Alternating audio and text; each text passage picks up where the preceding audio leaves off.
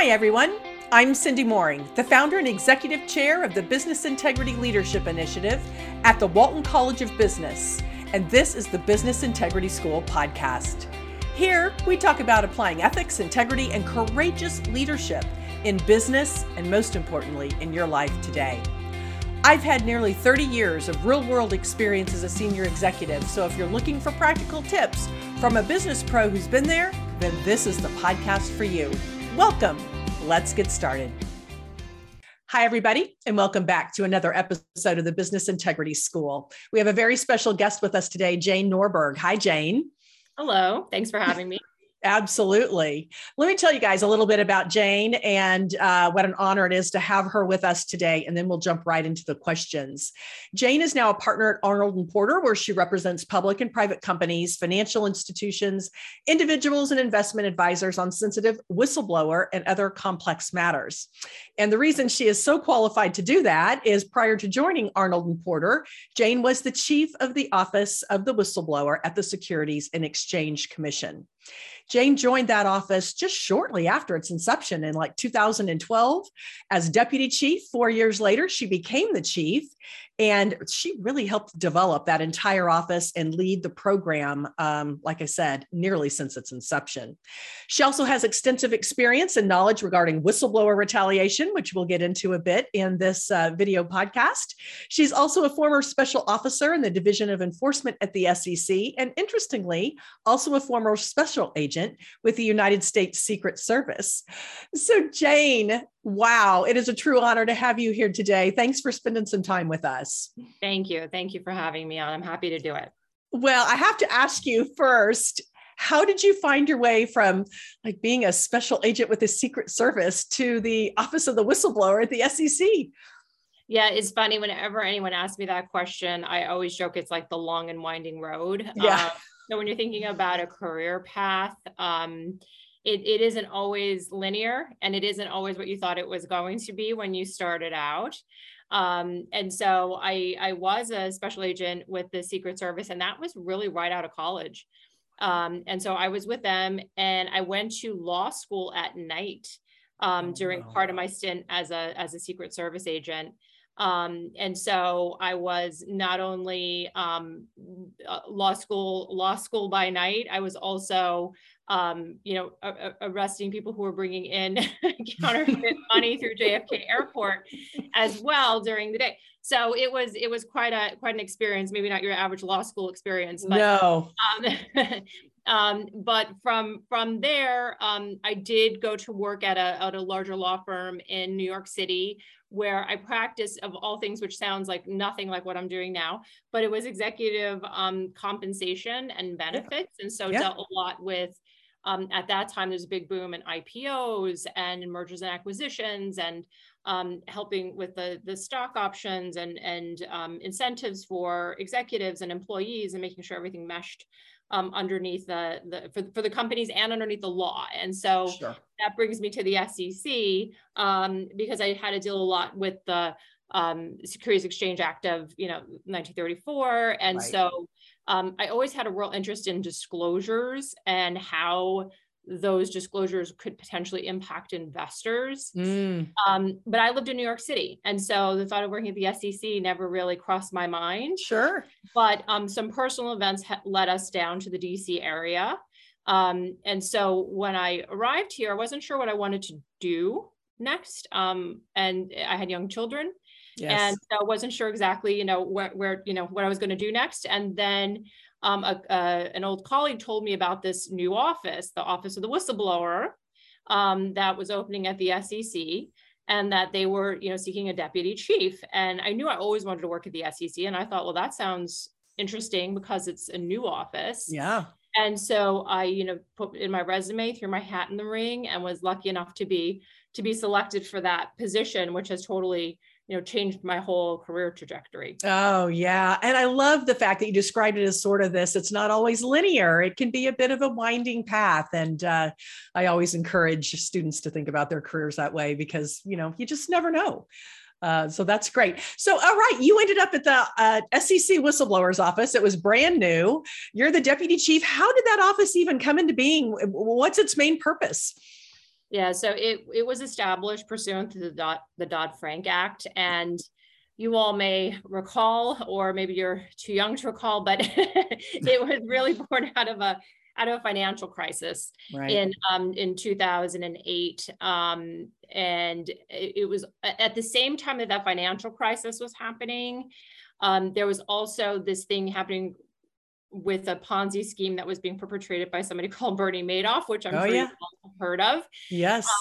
And at that time, there was a very famous whistleblower who testified in Congress, talking about how he had reported out to the SEC and other agencies, and that he felt that the SEC had not taken appropriate action with respect to his tip. How interesting. Multiple tips. Uh-huh. And the issue there was that his information was going to the SEC, it was going to different regional offices. And it wasn't all contained in one place.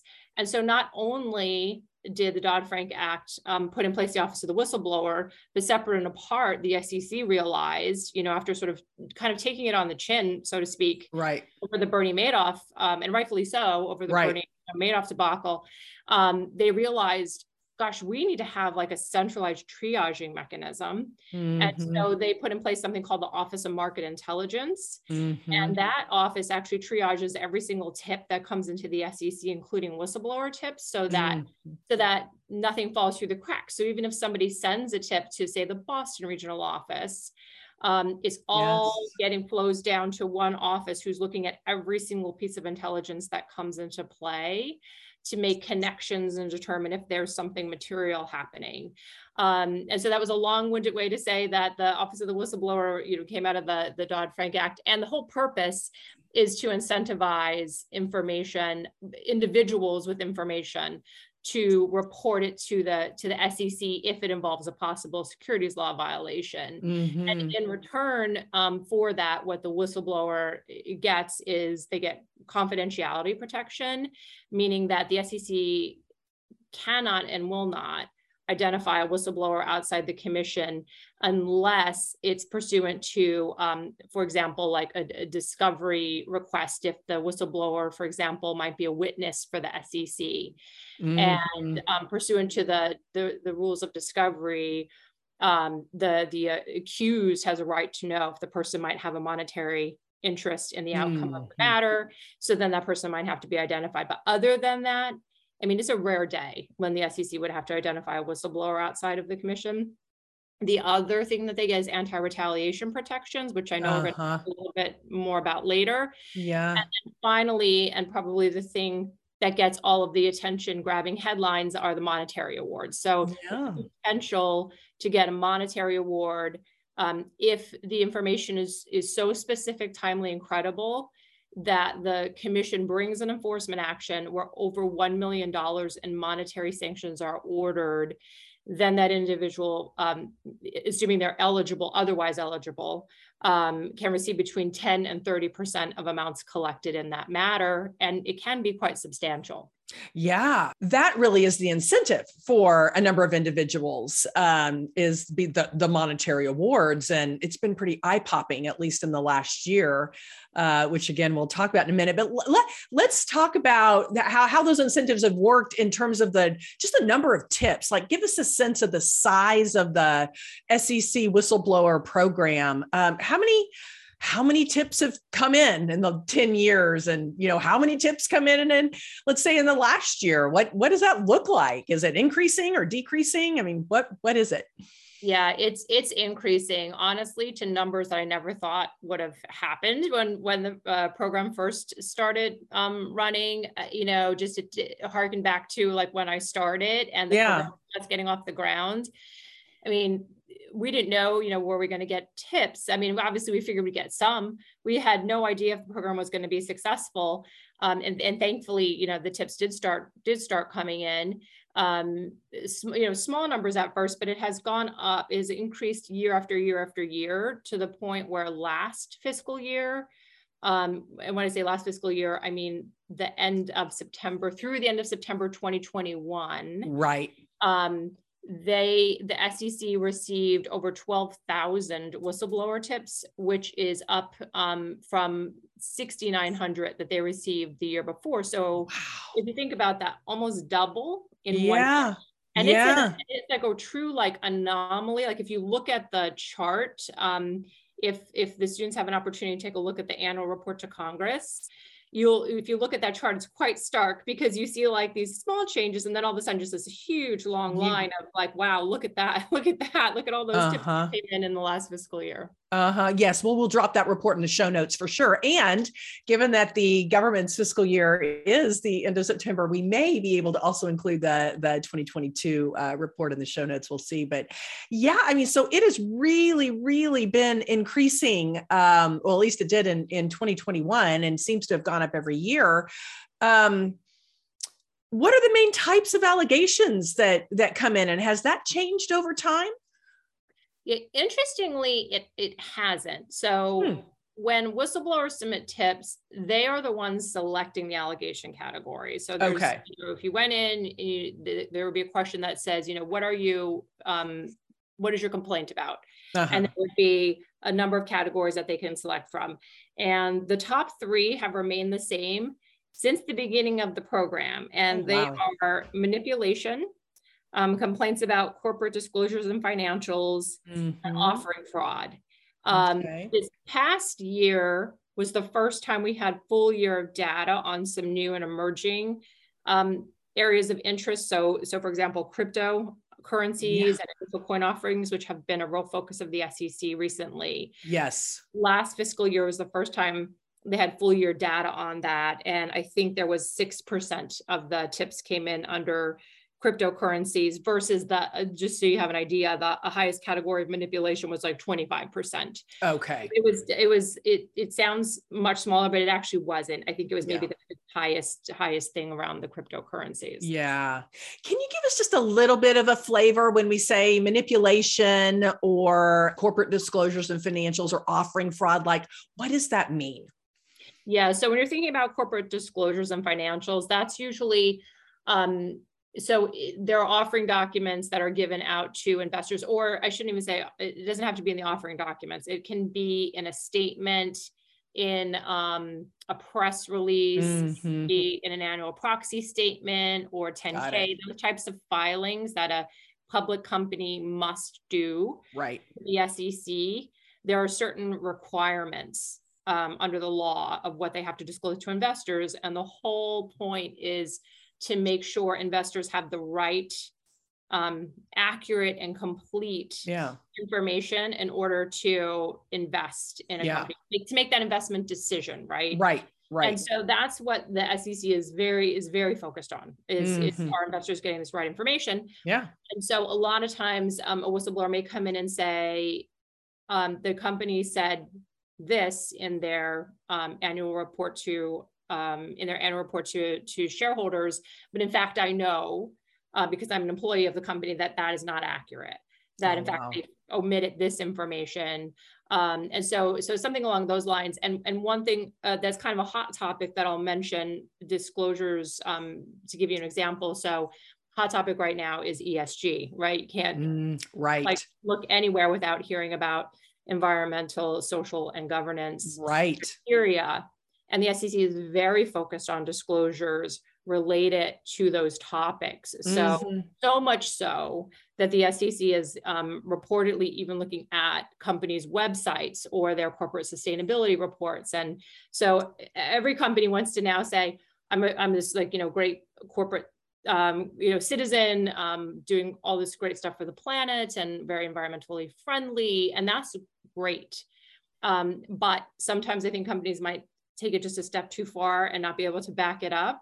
Yeah. And that's really what the company is, what the SEC is looking at to make sure that those types of disclosures are accurate. Yeah. And that's a real evolving field. There are a number of regulations that are, currently in the pipeline that may come into effect shortly, especially on the environmental side and how far upstream companies are going to have to go to report that. So yeah, I think there is a big scramble on right now to really be able to back up that data. So that certainly is an evolving topic, as well as crypto. I think that we'll probably continue to see that. I don't know if it'll ever overtake the top three, since it's been that way for the last 10 years, but that'll be interesting to watch. Okay, so let's talk about who can report in tips to the SEC's office of the whistleblower. Is it just people here in the United States, or can people from outside the United States also submit tips? How does that all work? Yeah, anybody can submit a tip. It was written, I think, intentionally broad because just going back to the Bernie Madoff whistleblower, yeah, he's not an employee of the company. He was an outside person who observed something that he thought was incorrect. And so it was drawn, the net was cast quite wide for that particular reason. So you don't have to be an insider or an employee of a company to be a whistleblower, like literally anybody. We received tips from competitors, from ex-spouses where relationships soured, and they're like, you know what, let me tell you what my boyfriend was doing. Yeah. You know, so really anybody can be a whistleblower.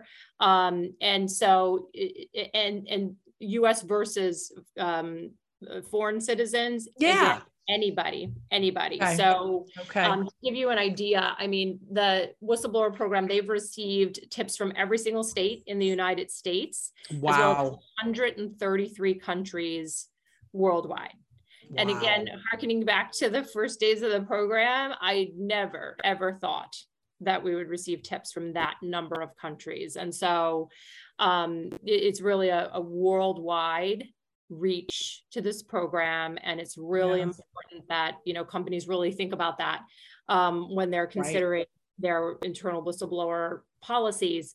The one stat I will tell you, which I found, like, it just sort of blew my mind, based on last year's annual report to Congress. There have been whistleblowers who have been paid. So meaning their information was good information, and the SEC brought a case based on that information in 6 continents. So you're literally only missing one continent where there is an SEC whistleblower being paid. So that's like incredible when you think about that. That really, really is. Are there particular, there's a number of questions I want to ask you here, but are there particular countries that stand out as submitting most of the tips from outside the US? Yeah, so most years there's like a top 5 list that I'd say that those countries have always remained in it. They've just sort of moved around in ranking. Canada, the UK, China, India, Australia has been up there. So those are usually the main countries. Though every now and then something happens and there's a surprise, you know, country that all of a sudden there's like a lot of tips from them that particular year. I'm not sure why, if there was something that happened with a company that may have had operations based there potentially, but usually those are the top 5 countries from outside the US. Okay, so these individuals would be reporting on the operations of companies that, by and large, are based in the US and have their headquarters here and are subject to the securities laws. So they're public companies traded on the exchange. Is that the right way to think about it? That's largely the right way to think about it, though. The SEC has jurisdiction for anyone who trades even ADRs, so like American Depository Receipts, can be traded on a US market. So meaning their stock may be traded on a foreign exchange, but they sell something called ADRs to American investors. And so once that happens, once there's a US investor that can invest their money in that company, that is a hook for the SEC. That's a hook. So it is very, very broad. Very broad. So I also saw in the report to Congress that 20% of the awards were actually made to people, you know, outside the US. And it seems like those numbers continue to rise too. So why is that? Do other countries not have a similar program to what the SEC has? Yeah, it's a really good question. So I think there's a couple of things I would say about that. The US, the SEC's program is really unique in that it has those three main components that I spoke about: the confidentiality, the anti-retaliation, and the monetary awards. Got it. A lot of programs you see will have confidentiality and anti-retaliation, but there's no monetary award attached to it. And so the monetary award, whether people think it's a good thing or a bad thing, right? Because I think people can be split on that. Some people might not like that somebody reports because of the money.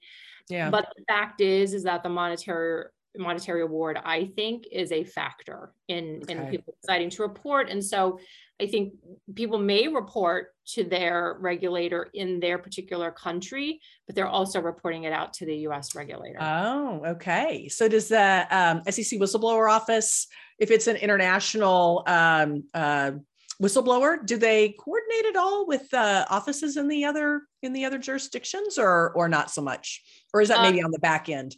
Yeah, no, at times, yes. And there's, laws in certain jurisdictions about speaking to citizens in those countries. And so there's a lot of things that have to be navigated. And so the SEC does have an Office of International Affairs that we spoke to quite often. I bet. Yeah. To navigate those issues. Yeah.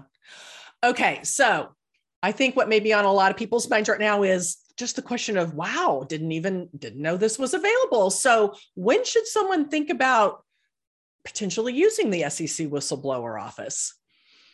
So anytime there's a possible securities law violation, if you're working at a company and you see an issue that could be impacting investors, that is when the SEC is interested to receive the information. Okay. That said, I think a lot of companies have some really strong internal reporting structures. Yeah. And I always think it's a good thing to work within a company's internal reporting structures if you can. Yeah. Not every company is strong in that. There, and the SEC did choose to empower an individual to determine whether or not they're comfortable reporting internally or reporting out to the SEC. So internal reporting is not required. Okay. And so what that did, right, is put it on the employers, to put it on the companies to say, you need to bolster your internal reporting structures, get people comfortable that if they report that they're not going to be retaliated against or some adverse action isn't going to be taken against them. Because I will tell you, when I was the chief of the Office of the Whistleblower, I saw things happen at companies to someone who reported that just blew up the entire relationship, the entire employment relationship with this individual. Right. When I think it didn't have to be. It was just the immediate sort of fear that someone's reporting something and then holding that person at arm's length and viewing them as the enemy instead of somebody who was, a valued employee who saw something, who wanted to bring it to the company's attention. And I do see a lot of missteps in that area. I saw it when I was at the SEC, and I see it here in private practice. Yeah. That first touch point with an individual is so critical. But in thinking about your students, and them going out into the world and being leaders and potentially being put in a situation where they're trying to figure out how to handle something. I mean, it's difficult to be put in that situation. Unless you're the CEO of a company or the chairman of the board, right? You're always reporting up to somebody. Right. So to me, it's about kind of like speaking truth to power, right? So if you see something, instead of saying, yes, and just going along with it when it's unethical or worse, illegal, right? It's probably the worst thing you can do. To me, taking it and saying, what, here's why this is not correct or accurate, especially when it's crossing over the line to harming investors and being illegal. It's hard to be in that position. I mean, I've spoken to thousands of whistleblowers, and every single one of them would say, I don't want this, but it fell in my lap. And so I've got to deal with it. And so it's a difficult situation. And so I think just, being brave enough to recognize it and to know, okay, you know what, I can't sit here and be complicit in it. And then raising it internally. And then if that doesn't work, raising it outside. Yeah. And I'm sure like a lot of the students, the leaders in these companies, I mean, some of them may be in a position, quite honestly, where someone's reporting to them, right? Yes. Maybe they're the future, general counsels or chief compliance officers or CEOs of companies. And that's an even harder position to be in, because you have employees reporting up to you and they're looking at you saying, okay, now what are you going to do about this problem? Right. That's right. right. And Sydney, from the role you played, it's hard to be in that position, right? And have that that on you. So it's hard for the person reporting, and it's hard for the leader who's taking the report in to know the best thing to do. Yeah. Well, it is a hard position, and it's interesting. And you encourage people to report internally, and the report to Congress from the SEC Whistleblower Office says that most of the award winners from the SEC's office actually did try to use the internal channels first. Like at least over half, like 60%. And of that, 75% of them, I think, raised their concerns internally. So over 60% of the award recipients were current or former insiders. Sorry, got that wrong. So they were current or former employees. And of that group, 75% of them had tried to raise the issue internally first. So does that just say to you that it isn't like, why was there a need then still to go external to that, that those are pretty high numbers. Do you think it's companies don't have the good programs or not doing effective investigations, or is it just kind of a range of different issues? I think it's a range of different issues. I agree with you. I think it's an incredibly high number. Yeah. And 75% is actually down a little bit. So the year before that, it was like 84%. So when you think about those numbers, though, that is a phenomenal amount of people who've reported internally. And what that means in my eyes is that in 75% of the cases, someone at a company knew that there was an issue, right? Yeah. They knew there was an issue.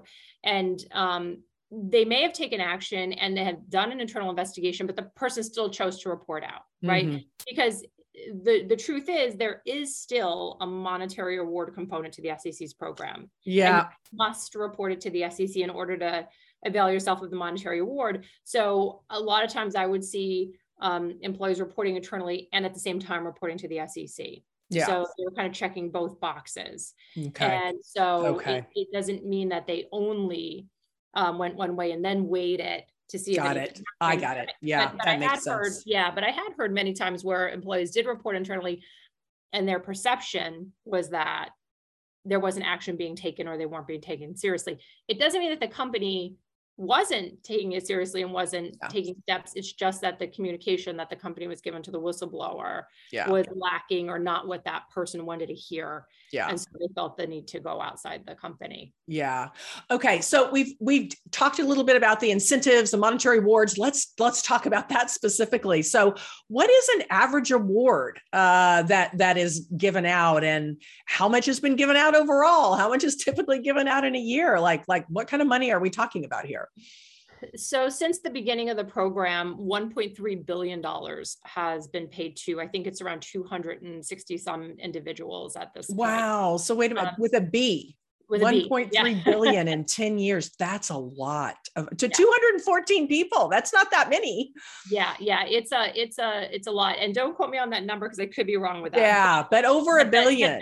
It's 1.3 billion is the number of individuals. I could have gone up since my last looking at that stat. But it really is a large number. Last fiscal year, the same year that that large number of tips increased, the number of awards that went out was massive. I think it was over $500,000 in one year. Wow. But that was largely because in that year, there were two very large awards, $114 million to, like, in one case to one individual, and in the other case, I think there was people who split that $114 million award. So that's like that's a big award to pay out. Now, when you ask about the range, what the rules say is that the SEC can only pay on amounts collected. So there is the potential that a whistleblower could get nothing, even though their information was good information, a successful enforcement action was brought. If it was based on something where the wrongdoer dissipated the funds, right? There was investor money that was lost and they, spent it on lavish lifestyles, and there was just nothing left. Yeah. Even though the SEC was able to stop the fraud from going on, there was just nothing to seize and nothing to grab a hold of. Right. And so they can end up so the range 0 to 140 million is the current range. And so with a lot of in between. So it's really hard to know, whether or not you're actually going to get an award. I will say though that the SEC does do a good job, especially if there's a whistleblower involved and investors that have been harmed, of keeping track of wrongdoers, and if they're getting money from another source, or they seize, in one instance, I know they seized, properties and paintings off of walls and stuff in order to auction them off to pay investors back. And part of that money then went to the whistleblower. Well, it didn't reduce what's paid to an investor. I should clarify that. The whistleblower awards never reduce what's paid to an investor. There's just a separate fund. Got it. That's put in place. But so the range is all over the board. All over the board.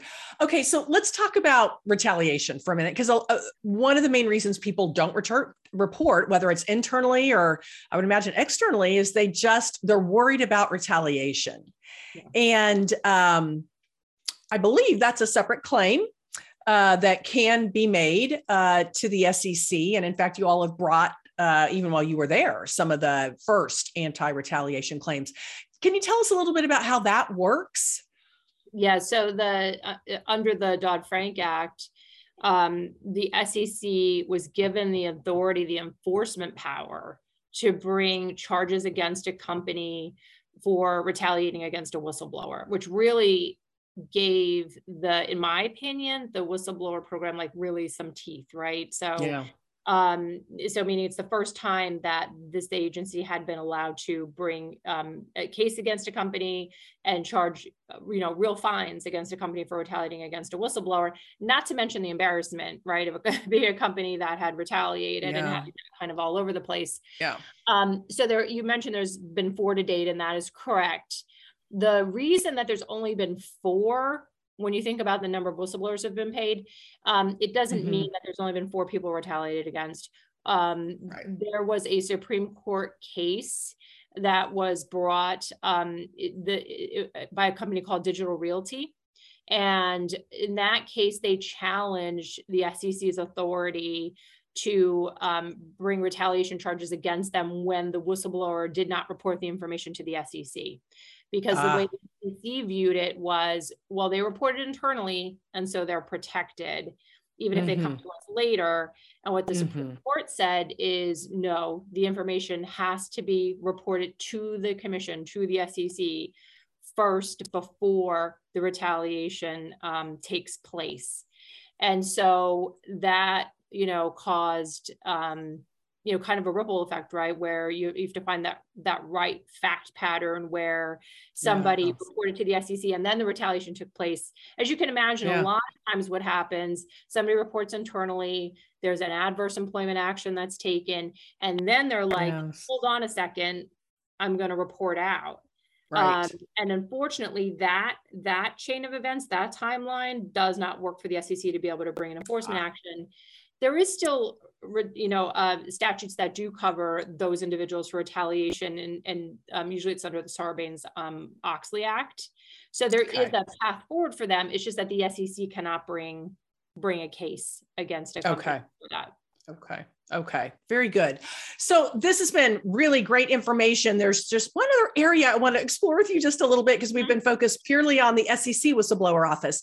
But I really think that office in the past 10 years sort of set a great example for other federal whistleblower programs as well. So do you have a sense of how many different whistleblower programs there are, federal whistleblower programs? And what does somebody do if, how do they know where to go? And what if they're have a concern with a private company? Is there any recourse there? Yeah, it's a really good question. So there are a lot of federal programs. More and more, I think, seeing the success of the SEC's whistleblower program, Uh-huh. there have been more federal whistleblower programs that have those three components: the money, the confidentiality, and the anti-retaliation protection. Yep. Right. That have been popping up. So I'll give you two main examples. So there's one under the National Highway Transportation Safety Administration. They have one for whistleblowers who report problems related to like cars, right? Got it. Defect, Okay. parts defect, things like that, that might impact the automotive safety. Sure. And I know they have paid out whistleblower awards. Another new one that just actually came out within the last year or so is under the Anti-Money Laundering Act. There's a new whistleblower program, again, the exact same three components as the SEC's. The Commodity Futures Trading Commission also has a mirror, really it's like a sister program to the SEC's, because their program was put in place the exact same time as the SEC's. And for people who aren't familiar with that, the CFTC is a sister organization to the SEC. It's just they have a much smaller jurisdiction. They don't probably grab as many headlines or pay as many awards as the SEC, but mostly because their jurisdiction is smaller, but they have the same type of program. And the other one that I can think of that pays a monetary award is the Internal Revenue Service. That one is the other one that pays a monetary award. If they are not a public company, I mean, there's various places that people can go. There's also state regulators. Oh, okay, good. Yep. The one thing I would say is, even if there is an issue that gets reported to the SEC and it's something that the SEC can't handle, they do share information. Okay, good to know. Consistent with the confidentiality obligations that they have for whistleblowers, but they do share it with other organizations or law enforcement partners, because if there's something happening that should be stopped, got it. If the SEC doesn't have jurisdiction, they're going to pass it on. Got it. Okay. Well, Jane, I want to thank you again so much for your time. This has been a great conversation. I have a fun question to end on, though. What's the best book you've read, or podcast or documentary you've seen, or something that really speaks to this issue, mainstream media, that kind of highlights this issue of speaking up and whistleblowing that piqued your interest? Yeah, there's a lot of good ones, but there was a book that was written called Crisis of Conscience by Tom Mueller. Tom and I have been on a couple of panels together. He's very smart. He's done a lot of research into this topic and spent years, honestly, talking and interviewing different whistleblowers on different areas. And I thought it was a really compelling read. Tom and I don't necessarily agree on some of the SEC thoughts that he has in there, but other than that, I think it's he and I have spoken about that, but I think it's a great book. I actually think, and I would recommend. Great. Well, wonderful. Thank you for that. I appreciate it. Yep, Jane, thanks again. This has been wonderful. Appreciate your time very much. It was a very informative session. Appreciate it. Great. Thank you. Okay. Bye. Thanks for listening to today's episode of the Business Integrity School. You can find us wherever you listen to your podcast by simply searching for the Business Integrity School. Be sure to subscribe and rate us, and tune in next time for more practical tips from a pro.